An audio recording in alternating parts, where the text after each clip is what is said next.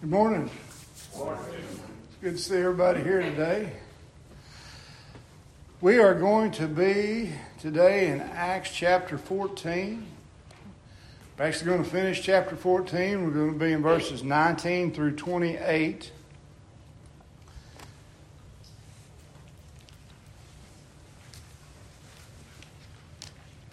We're going to wrap up Paul's first missionary journey. The title of this message is Resurrection Life in a World of Death. We're going to read through our text.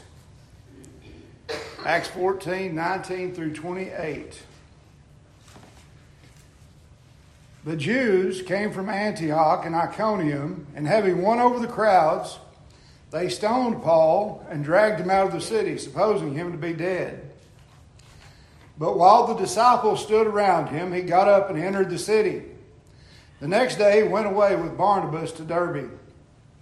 After they had preached the gospel to that city and had made many disciples, they returned to Lystra and to Iconium and to Antioch, strengthening the souls of the disciples, encouraging them to continue in the faith, and saying, through many tribulations we must enter the kingdom of God. When they had appointed elders for them in every church, having prayed with fasting, they commended them to the Lord in whom they had believed. They passed through Pisidia and came into Pamphylia. And when they had spoken the word in Perga, they went down to Attalia. From there they sailed to Antioch, from which they had been commended to the grace of God for the work that they had accomplished. When they had arrived and gathered the church together, they began to report all things that God had done with them, and how he had opened a door of faith to the Gentiles. And they spent a long time with the disciples. Father, we thank you for your word. We thank you for revealing yourself to us in your word.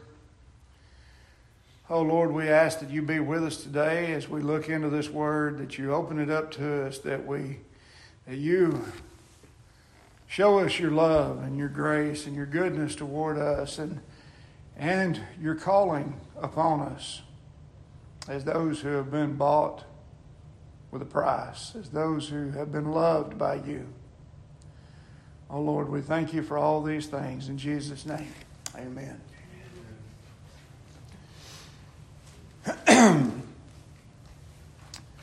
The Gospels, Matthew, Mark, Luke, and John, they provide us with 4 accounts from different perspectives of the life, ministry, including both his signs, his miracles, and his teaching, and then the death, burial, resurrection, commissioning of his disciples, and then ascension into heaven of the Lord Jesus Christ, God incarnate.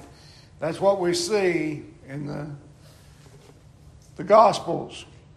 And the commission that he gave his people before ascending into heaven was that they would, every single one of them, be filled with the Spirit. And they would take the message of his incarnation, his substitutionary death, his resurrection, and his ascension to the throne of his kingdom. They would take that message to everyone in the world. That's the commission.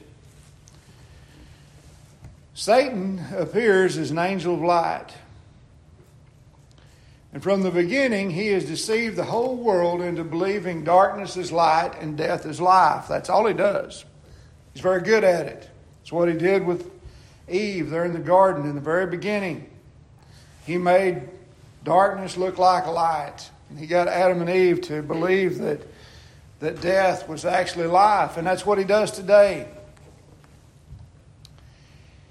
Well, in his life, death, and resurrection, Jesus bound Satan. He stripped him of his ability to deceive the nations and keep them in darkness and hold them captive in his kingdom of darkness and death.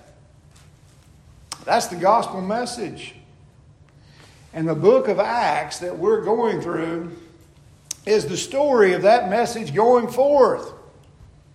First in Jerusalem, and then in Judea and Samaria, and then to what we're seeing now, to the ends of the earth. As the gospel goes forth, the kingdom of Christ advances and takes ground from this kingdom of darkness and death. This kingdom that the Apostle John tells us is passing away. So this world is passing away. Actually, that's in 1 John 2:17. He says, the world is passing away, and also its lust, but the one who does the will of God lives forever. The literal translation of passing away is being pushed out. So the kingdom of Christ is advancing, and it's pushing out this kingdom of darkness and death. The historical record of Acts is literally the story of what that looks like. That's what we're seeing as we go through this. As the apostles go from town to town preaching, they go from town to town. What are they preaching? They're preaching. I love the way it was described early on whenever Peter was preaching in Jerusalem. And they got in trouble because they're preaching in Jesus, the resurrection of the dead. That's what they're preaching. Well, as they preach that, the kingdom of light and life is clashing with the kingdom of darkness, the kingdom of this world. It's actually making war on the kingdom of this world. You didn't know that, did you? Whenever you tell someone about Jesus and what he's done, it's an act of war. We're in a war. We're in a war for light and life. And what we're fighting against is darkness and death. And the gospel of Jesus that's our weapon of warfare. The word of God, the word of the Lord. It's this word that's going forth. And as the apostles go forth in Acts and they go from town to town and they preach the word of the Lord, the kingdom of Christ advances and takes ground. And that's what we've been seeing from the beginning, and we're going to continue to see, is that this kingdom is moving forward. The kingdom of Christ is taking ground. But what happens? In any military conflict, when your army is advancing and attacking the enemy, what can you expect the enemy to do? Well, the answer is fight back.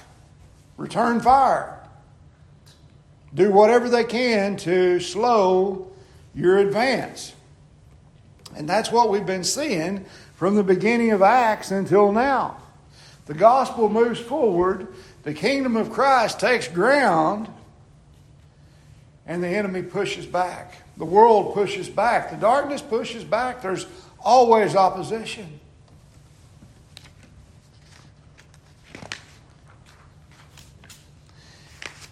At the beginning of this chapter, in Acts, actually starting in verse 8 through 18 last week, we saw Paul and Barnabas ministering in the open air. Remember I said it's probably a town square in the town of Lystra, which is in the eastern part of Galatia, modern-day Turkey. And a lame man was given faith in Christ. As an outward sign of that faith, he was healed. He was healed of his lameness. And it was an outward display of what had happened inwardly. Inwardly, he'd been raised from spiritual death, from spiritual lameness. And he'd been raised to life. And that was outwardly demonstrated. And he was given the ability to walk. He'd never walked. He didn't know what walking was. But he's raised up. Well, immediately the enemy pushes back. Not really in a way that you would expect. And a lot of times the enemy attacks by doing a flank maneuver. And that's what he did here. The enemy pushed back there by getting the crowds to focus on the healing, to focus on the flesh. And they wanted to exalt Paul and Barnabas. They decided they must be gods. We're going to exalt them to deity rather than listening to the message that they're preaching, which is the gospel. which is repentance toward God and faith in Christ, eternal life. Well, when Barnabas and Paul figured out what was going on, they rushed out into the crowd and they just kept urgently pointing them to the one true God and pointing them to Christ and telling them that there's only one saving gospel. But even in doing that, they were only barely able to restrain the crowds from just entering into public idolatry. And that's where we're at today in verse 19. It says, "But Jews came from Antioch and Iconium, and having won over the crowds, they stoned Paul and dragged him out of the city, supposing him to be dead." Well, why do the Jews hate Paul? Well, if you haven't been here before, we've been talking about it, and they're following him from town to town because Paul is preaching the Scriptures, but he's not preaching Judaism. He's not preaching their religion. He's preaching Christ from the Scriptures. He's preaching eternal life and salvation in Christ alone, and people are believing. And they're turning to Christ. They're believing the gospel. They're not turning to Judaism. They're not becoming Israelites. They're not getting circumcised in the flesh. They're becoming true Israelites. They're turning to Christ and they're being born again. They're being saved. And so these religious Jews, they don't like that. They're jealous. So everywhere Paul goes, they follow along and they oppose. And that's what happens here in verse 19. They had followed from Antioch and Iconium, and they come down there and they're opposing the message. And it's possible that this happened on the same day that the lame man was healed. And that same day that the crowds wanted to make sacrifices to Barnabas and Paul. And they were calling them Zeus and Hermes, these Greek gods. The crowds were disappointed with the outcome. And the Jews who had come from Antioch and Iconium to oppose the gospel may have just seized on the opportunity to stir them up against Paul. However, Luke doesn't indicate in the text whether this happened that day or whether time had elapsed, with Paul and Barnabas continuing to proclaim the gospel there in Lystra. I kind of lean toward the idea that some time had elapsed before the Jews came down from Antioch and Iconium, because in verse 20, after the Lystran crowds had left Paul for dead outside the city, it says that the disciples, plural, the disciples stood around him. So that indicates that there was more than just the lame man that was healed. Evidently, they'd been there long enough that there's multiple converts. Not just the lame man who was healed in verse 10. Now, that's not absolute proof. There could have been other converts at that time that just weren't mentioned. It doesn't really matter. The point is, when the gospel is advancing, opposition will be there as well. And the focus of the opposition is to do whatever it takes to either corrupt and refocus the message on the physical realm. That was what the enemy tried first. First, we're going to see if we can just corrupt the message. We'll get them to take the focus off of Christ and eternal life in Him and the gospel, and we'll turn the focus to Barnabas and Paul. We'll even stroke their egos a little bit. People will worship them. Make sacrifices to them. But that didn't work. So when that didn't work, what are they going to do?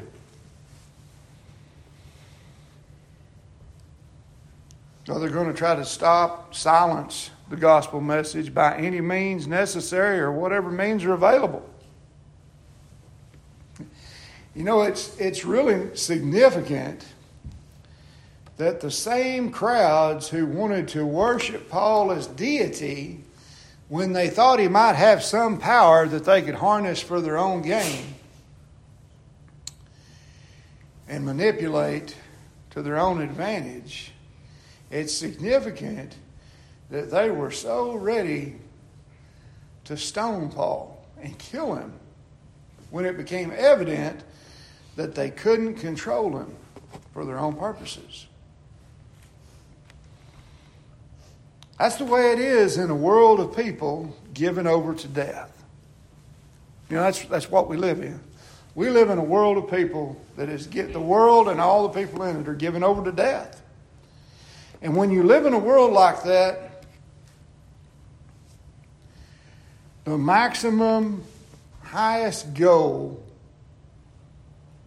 and logic dictates this, in a world that's given over to death, the highest goal is just maximum pleasure and happiness. What makes me happy? For the moment. There's a guy made a whole lot of money telling you how to live your best life now. That's what makes sense in a world given over to death. Just live your best life now. Eat, drink, and be merry. For tomorrow we may die.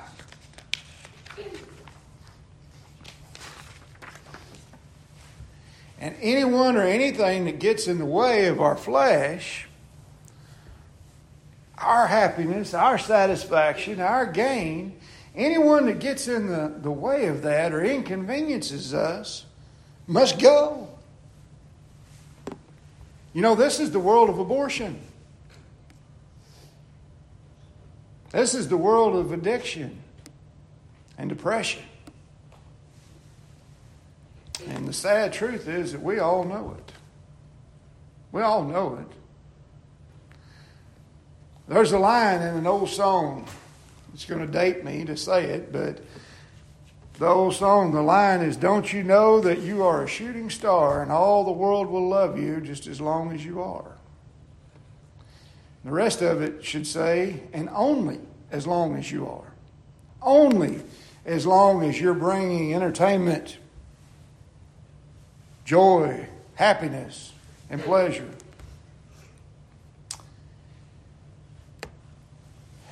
This is the truth about a world that will worship you one minute and stone you the next. It's a world given over to death. And this world and the people in it will always push against the gospel.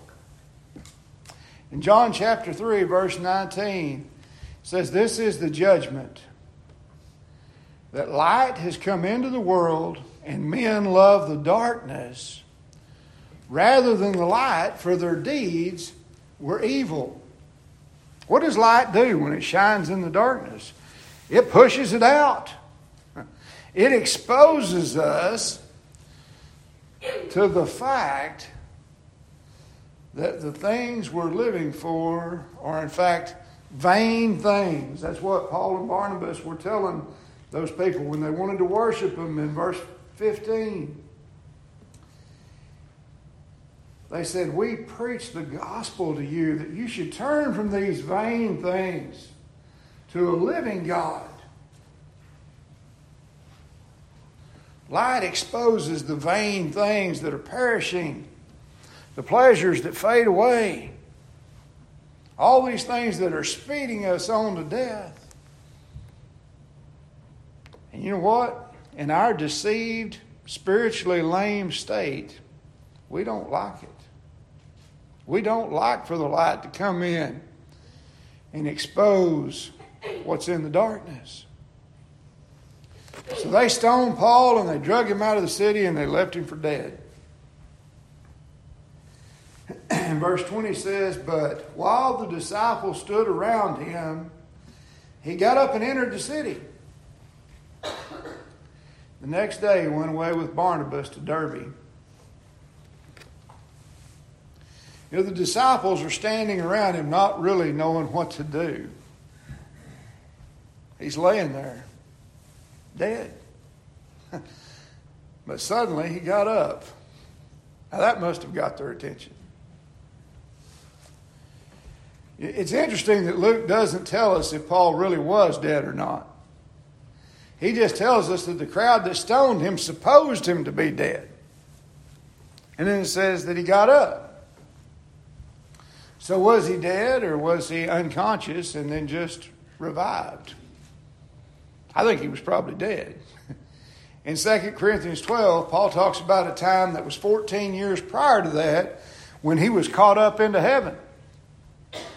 I think it's possible that this was the time. This crowd had stoned him. They drug him out of the city. They would have checked for vitals. They would have probably, if they were supposing him to be dead, I think they would have checked. And something about stoning. We really don't have a concept of what someone being stoned to death is like or what it looks like. Have you ever seen something like that? I haven't. But I was thinking about it. You know, the person being stoned would be hit with stone after stone. It's not like you just get hit with a few rocks and then you die. I mean, all of us have probably been hit with a rock or a dirt clod at one time, and it stings, but it's not a big deal. But that's not what the picture is. A person being stoned would be hit with stone after stone everywhere. The face, the head, the body, the legs, and the stones would be of all different sizes. Not just little smooth rocks. And they're probably going to be as big as the thrower could handle based on availability. And they're going to be thrown as hard as the thrower could throw them. And toward the end, the people throwing the stones are going to be standing above the person being stoned. The victim is laying on the ground, and the people are standing there throwing the stones down on them just as hard as they can. And the ground is behind them, ensuring that there is no rolling with the punches or absorbing of the shock.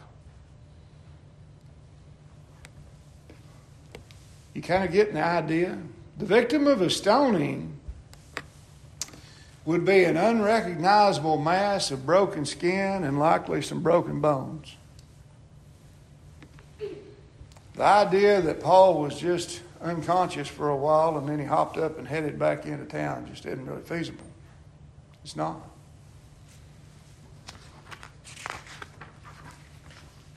But you know what? As solemn as that picture is, as harrowing as it is, if you get that idea in your head, that picture, that's not what really blows my mind about all this. Not that he could get up and go into town, but that he did. You think about that? When Paul got up, when the Lord raised him up, because that's what happened whether he was dead or not. Because you know that he had to have been horribly and severely injured, even if he wasn't dead. The Lord raised him up and healed him. But what astonishes me is not as much that he could get up and enter the city, but that when he did get up, he did enter the city. He got up and walked right back into the place where they just stoned him.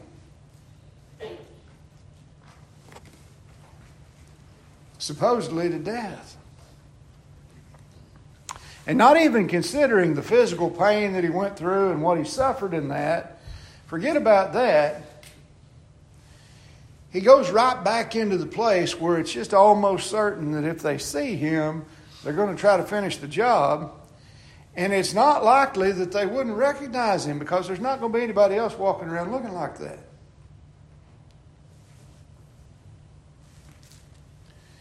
But he was willing to take the risk. Why? Why? What would make him willing to get up and go right back into the place where they just tried to kill him and thought they had succeeded? I'm going to say it's because Paul had seen the glory of God in the face of Christ. You know, he'd been at the top of the world as far as worldly achievement was concerned. He goes through the laundry list of all of his achievements in another part of Scripture. He was at the top of the world. But after seeing the face of the risen Christ on the road to Damascus, he said he counted everything that he'd ever achieved, everything he could ever have, everything, including life itself, as worthless in comparison to knowing Christ. He said in Philippians 1:21, "For to me to live is Christ, and to die is gain." He said in Galatians 2:20, "I have been crucified with Christ." You know what he's saying? He's saying, I've died with Christ. It's no longer I who live, but Christ lives in me. And the life which I now live in the flesh, I live by faith in the Son of God who loved me and gave himself up for me.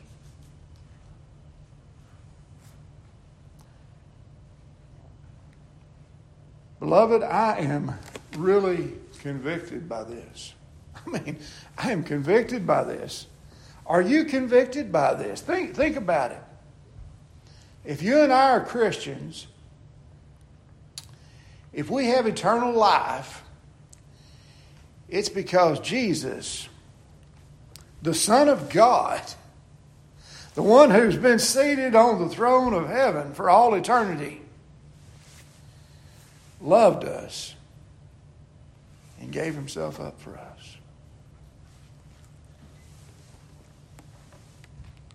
Paul, who had hated Jesus, he hated him, and he'd done everything he could to stomp out the message of the gospel and to persecute the people of Christ. He came to see that the Son of God loved him and gave himself up for him anyway. Anyway, in spite of that, he says in another place, he says, I'm the chief of sinners. I'm the chief. You want to see what a sinner is? Look at me. But Jesus loved me. And he gave himself up for me. And you know what I see? You know what that did to Paul? It drove him to love. He says the love of Christ constrains me. It's not his love for Christ he's talking about. It's the love of Christ. The love of Christ who loved me and gave himself up for me. It constrains me. And it got him up and it drove him to walk back into that city. This city full of murderers who just tried to stone him to death.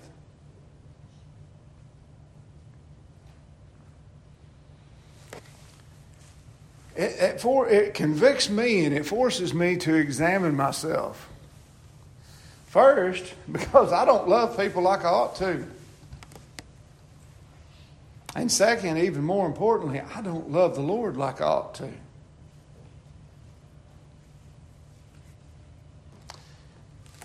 Because that's the reason why I don't love people like I ought to. If I loved, you know what? There's a reason why the first and second greatest commandments are what they are. Because you have to have the first before you can have the second. What is the first and greatest commandment? Love the Lord. Love the Lord with all your heart, mind, soul, and strength. And if you do that, you know what? You're going to love his people with all your heart also. You're going to love them as yourself. And actually, Jesus said, he raised the bar on that. He said, not only are you going to love your neighbors yourself, if you love me, if you're truly my disciple, you know how people are going to know it? You're going to love them like I loved you. That's how people know you belong to me.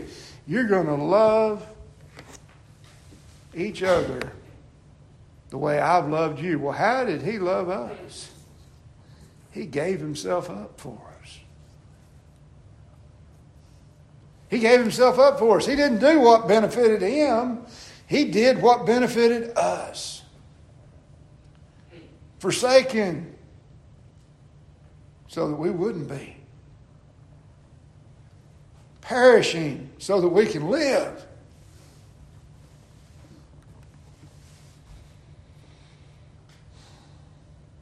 You know, I'm not saying this to beat y'all up or to beat myself up. It's just something we really need to think about. We need to be aware of this and remind ourselves of it. Our purpose in this life as Christians is to love the Lord with all of our hearts and to imitate Him by loving other people the way He has loved us. Period.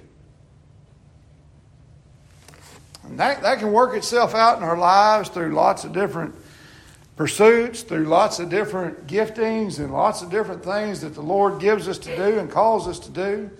But you know what? The bottom line is that's why we're here. To love the Lord and to love His people.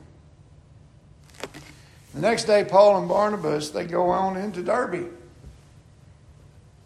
It's the next day he went away with Barnabas to Derbe. It's another Lycaonian. They're in the district of Lycaonia in Galatia, kind of southeast Turkey in modern day terms. And it's about 60 miles southeast of Lystra. So they get up and they take a road trip. Derbe means juniper tree in the Lycaonian language. In 25 BC, Augustus Caesar had incorporated it into the province of Galatia and made it a border town. So it's not a huge town. It's a border town, kind of out on the frontier. And verse 21 says, after they had preached the gospel to that city and had made many disciples, they returned to Lystra and to Iconium and to Antioch. Luke doesn't tell us how long Paul and Barnabas were at Derbe. It had to be a while. How long does it take to make a disciple? It says they preached the gospel in Derbe and they made many disciples. Now, somehow I just don't see Paul, Barnabas, and Luke regarding disciple making as simply getting decisions and then moving on. The world that they're ministering in, this world that Paul and Barnabas are going forth and preaching the word of the Lord in, has no concept of Christianity. It's a pagan world. They worship nature, or they have a pantheon of so-called gods. They don't know anything about Christianity. Now, by God's providence, through the dispersion of Israel by the Assyrians, there are little pockets of Jews here and there. And so there is some access to, very limited access to scriptures and a little bit of knowledge of the God of the Jews, this one God that the Jews worship. But there's no knowledge of Christianity and very little knowledge even of Judaism, and especially out in the frontier like this. They're starting at scratch. They've likely been worshiping an animal or a statue or nature. So when they're making disciples on these missionary journeys, what they're doing is they're teaching people courses in world history, how everything came about. They're teaching people who God is, the nature of man, what God has done in Christ to reconcile us to Himself, to give us eternal life. And you know what else they'd teach them? They'd have to teach them what that means, how that applies, how we're to live in light of that. You have to teach superstitious pagans who've been living in a culture of death, where everything is about what benefits me now. And everything is darkness. You got to teach them to love the Lord and love their neighbor. Now, if they're in Christ, they have new hearts. They have the Spirit of God living in them. And so that helps you. But they're still in the flesh, just like we are. And we struggle, and we've got all sorts of knowledge and help. We've got Bibles in all of our homes. We've got books. We've got access to preaching and teaching and fellowship. These people out on the frontier, they don't have any of that. But they've got Paul and Barnabas teaching them. They've got the Holy Spirit in them. And so they spent a significant time there in Derbe, making disciples. And then it says they returned to Lystra and Iconium and Antioch, all these other Galatian cities where they had preached. And they had both success, people were converted, and they faced opposition. So what did they do? As they were closing up and finishing off this mission journey, in verse 22, it says, strengthening the souls of the disciples, encouraging them to continue in the faith, and saying, through many tribulations we must enter the kingdom of God.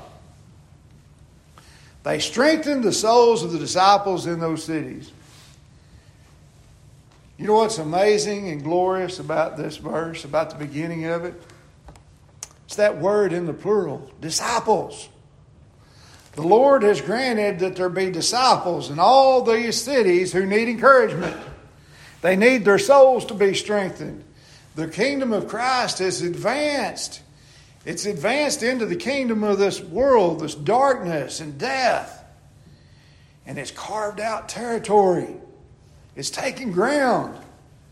Churches are planted and they're formed in these places. And the light is now shining in each of these places where formerly it wasn't. I love the way Jesus describes this in Revelation chapter 1. Revelation 1 and verse 20 says, he describes it at every church as a lampstand. That's the way he describes the churches. He doesn't just say the church has a lampstand. The church is a lampstand. And it's a lampstand through which he is shining the light of his gospel into this world and pushing out the darkness. And he's bringing the light of life. And Paul encourages them. He goes to all these lampstands, all these churches, and he encourages them by telling them, through many tribulations we must enter the kingdom of God. That's encouraging, isn't it? You're going to have lots of tribulations. Well, it is when you realize what it means. It's not the tribulations that's encouraging, it's entering the kingdom of God. We get eternal life in the kingdom of God. Everybody experiences tribulations. Everybody. The world experiences tribulations. Everyone in the world does. Every pagan unbeliever experiences tribulation. The world tries to focus their attention, though, always on youth and joy and excitement, entertainment and pleasure. The world's full of it. Just think about our culture. We're surrounded by entertainment. We've got sports, we've got music, we've got programming, we've got concerts, we've got all sorts of activities to distract us. You know what it's there for? It's to take our minds and our focus off the fact that we're dying, that we're going to perish, that we're suffering, that we have pain, that we get sick, that we're in distress, that we're separated from God. That's what all of this is for. All the worldly distractions are there to distract us from death.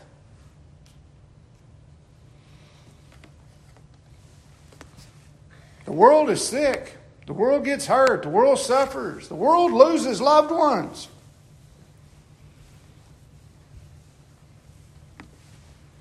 The people of the world face opposition. They get persecuted. They suffer defeat. And ultimately, they die without hope. Paul tells some people in another text, he says, you know what? No temptation has come upon you except what's common to man. Yeah, you're going to go through tribulations. We're going to face all of these things. We'll even face them to a greater degree sometimes because we're in Christ and because, or at least we're going to face them separated from the people of the world because of us being in Christ. We don't belong to this world. We don't belong to this kingdom. We belong to the kingdom of Christ. But you know what? No matter what tribulations come our way, we get to enter the kingdom of God. We're like Peter when Jesus is traveling and he's preaching and he said some really hard things. He's got crowds of people following. But he knows that most of them don't really believe. They're just following him because of the goodies he can give them. They're just following him because they want to manipulate him and use him for their own gain. He turns around and says some really hard things to them, and most of them leave. And he turns to his disciples, turns to the 12, and he says, well, you also go away. Well, Peter, inspired by the Holy Spirit, says, Lord, to whom shall we go? You have the words of eternal life. We get to enter into life. So it's encouraging. Verse 23 says, when they had appointed elders for them in every church, having prayed with fasting, they commended them to the Lord in whom they had believed. They appointed elders. Notice that S, plural, in every church. It says every church. There's no qualifications for multiple elders based on church size or cultural context. The biblical model for church leadership is multiple qualified elders who support each other, hold each other accountable, and shepherd Christ's sheep together. And they appointed them. This is how they dealt with the fact that they're out here on the frontier. They're pagans. They grew up in pagan environment. They don't know Christianity. They just now have come to see the glory of God in Christ and to believe in Him.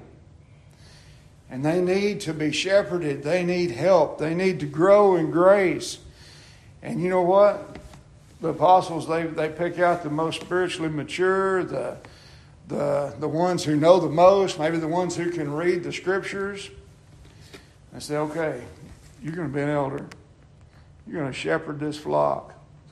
You're responsible to God for the souls of these people.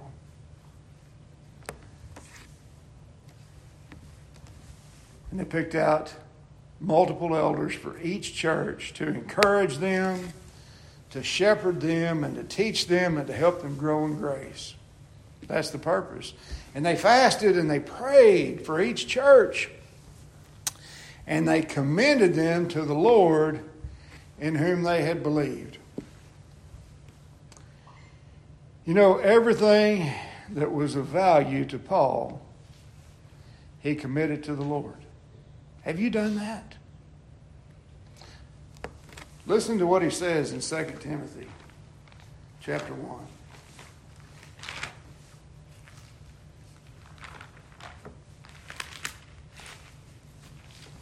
In 2 Timothy chapter 1, verses 8 through 12, Paul's talking to Timothy. He says, therefore, do not be ashamed of the testimony of our Lord or of me, his prisoner, but join with me in suffering for the gospel according to the power of God, who has saved us and called us with a holy calling, not according to our works, but according to his own purpose and grace, which was granted us in Christ Jesus from all eternity, but now has been revealed by the appearing of our Savior Christ Jesus, who abolished death and brought life and immortality to light through the gospel.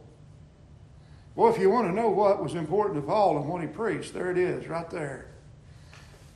Jesus Christ has abolished death and brought life and immortality to light through his gospel, for which I was appointed a preacher and an apostle and a teacher. For this reason I also suffer these things, but I'm not ashamed, for I know whom I have believed, and I am convinced that he's able to guard what I have entrusted to him, what I have committed to him. He's able to keep it. He's able to preserve it until that day, until the day that he returns. Paul couldn't stay there with those little churches that he planted all over Galatia. You know what he could do? He could commit them to the Lord. He could entrust them to the Lord. We've committed this church to the Lord. It belongs to him, and he's more than able to keep it. Charla and I have committed our children and our grandchildren to the Lord. We still pray for them. We still encourage them with the word of the Lord. We do those things. That doesn't mean you don't do those things. But we've committed them to the Lord, to His keeping. They belong to Him. He's more than able to save them and to keep them. He's much more able than we are. So do you trust the Lord with your family? Do you trust the Lord with your friends? That's what Paul did. Verses 24 and 25. They passed through Pisidia and came into Pamphylia. And when they had spoken the word in Perga, they went down to Attalia. So, what they're doing is they're going back. You know, we've been following along with them on this missionary journey. They've been going up through Galatia and then over to the east and back down and making this circle in what is now Turkey. And now they're just going back the way they came. And they went back up through all these churches and revisited them and encouraged them and appointed elders. And now they're going back where they started. They leave Antioch of Pisidia and they travel south through Pisidia back down to the region of Pamphylia, which is on the southern coast of Turkey. And they return to Perga, which is a city that was mentioned when they first got there, when they first landed. Doesn't say anything about it. But now it says that they spoke the word there. They stopped and they preached.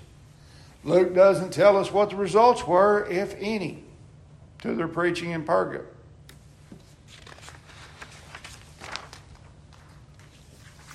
And we don't really know. I know that church history records that later on there was a church there. And there were even some Christian martyrs there. But we don't know what happened this time. But Luke's purpose in Acts is not to give us every historical detail. It's to show us the big picture of what's happening all over the world as Christ continues to build His church by the power of His Spirit, working through His people and His gospel going forth. And so we keep going. We keep going. When they'd spoken the word in Perga, they went down to Attalia, and from there they sailed to Antioch, from which they had been commended to the grace of God for the work that they had accomplished. So Antioch was where they started, the church at Antioch. And they had been sent out on this missionary journey from Antioch in Syria, which is kind of confusing because one of the towns that they planted a church in was Antioch in Galatia, Pisidia and Antioch. Two different towns, two different places, two different countries. But they returned to their home church there in Antioch in Syria. The church that commissioned them and sent them out. In verse 27 it says, when they had arrived and gathered the church together, they began to report all things that God had done with them and how He had opened the door of faith to the Gentiles. When they get there, they get the church together, they report everything that's happened, particularly how God has opened the door of faith for the Gentiles, for the gospel to advance. Now, you know what strikes me in this? Paul and Barnabas are apostles. They're apostles. Paul is writing Scripture. He's been given apostolic authority, and the Lord is speaking through him. But they're still accountable to the local church. They're still submitted to their local church. I think that speaks volumes. All of God's work in this world is done in and through His church. Amen. Through His people, through that lampstand.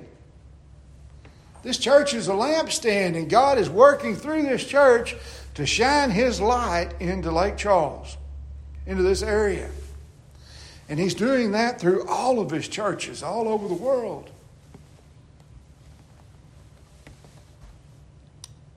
Paul and Barnabas are important, yes, but they're only important as they're instruments in His hand. He's the one doing the work. And you know what? If Paul and Barnabas see themselves as submitted to and accountable to the local church, I have to say that that's the model for mission work and church planting for everybody. Missionaries ought to be raised up and sent out by the local church. And they ought to be accountable. Verse 28. And they spent a long time with the disciples. I love that the Holy Spirit inspired Luke to include this statement. God is not in a hurry. God's not in a hurry. You know, from our perspective, that's kind of hard to understand. You know, you've got Paul and Barnabas. You've got this power team that they've gone out and they have been taking the gospel to the nations. There's a whole world out there that needs to hear the gospel. We need to get in gear. We need to move this thing along. Man, things have got to be done. It says they spent a long time with the disciples.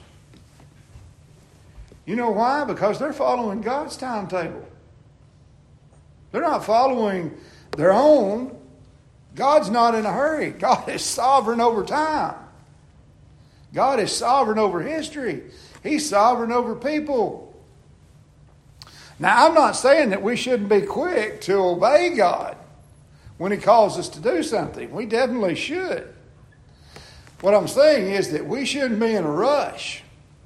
We shouldn't be in a rush to do things on our schedule. We need to submit to God. Our job is not to build Christ's church. Did you know that? My job is not to build this church. Jesus said, I will build my church. He's building His church. All I am, as the pastor and the preacher here, is an instrument in His hands. He's the one doing the work. All Paul and Barnabas were is instruments in the hands of the Lord as He took His gospel to the nations and advanced His kingdom and built His church. And He worked by His Spirit through them, and He did it on His timetable. Before they left on their first message or the first mission, they were elders there in that church in Antioch of Syria. The Lord returned them there after the mission to serve that church and to be available and to minister there. And to use them for whatever His purpose was and would be. Now we know from history that there were lots more missionary journeys, that He took the gospel to the nations and that it went forth, but God worked it all together. Christ was sovereignly building His church through His Spirit, working in His people. That's what Acts is all about. That's what it was all about then. And you know what? That's what it's all about today. Christ is sovereignly building His church and calling His people to Himself using cracked clay pots, broken vessels. We get to be used by Him for His glory. Let's pray. Oh Lord, we thank You for Your word. We thank You that You are advancing Your kingdom of light and life into this world of death.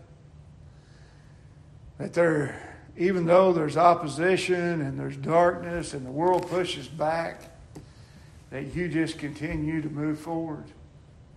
And You continue to take ground. You continue to save Your people. And that You have done it because You love us. Oh Lord, I pray that You give us a little insight into what drove Paul. The love that he saw, that You had toward him and giving Yourself for him. Lord, I just pray that each one of us see that we're inspired to get up and walk back into that city, to go back and approach that person who really needs to know You, to share the gospel with them. just to love them. Even though they may have spoken harshly to us or mocked us or not give us the time of day. Even though they may do things to harm us. Lord, I pray that you help us to imitate you and the love that you've shown us. Lord, we thank you for all these things. In Jesus' name.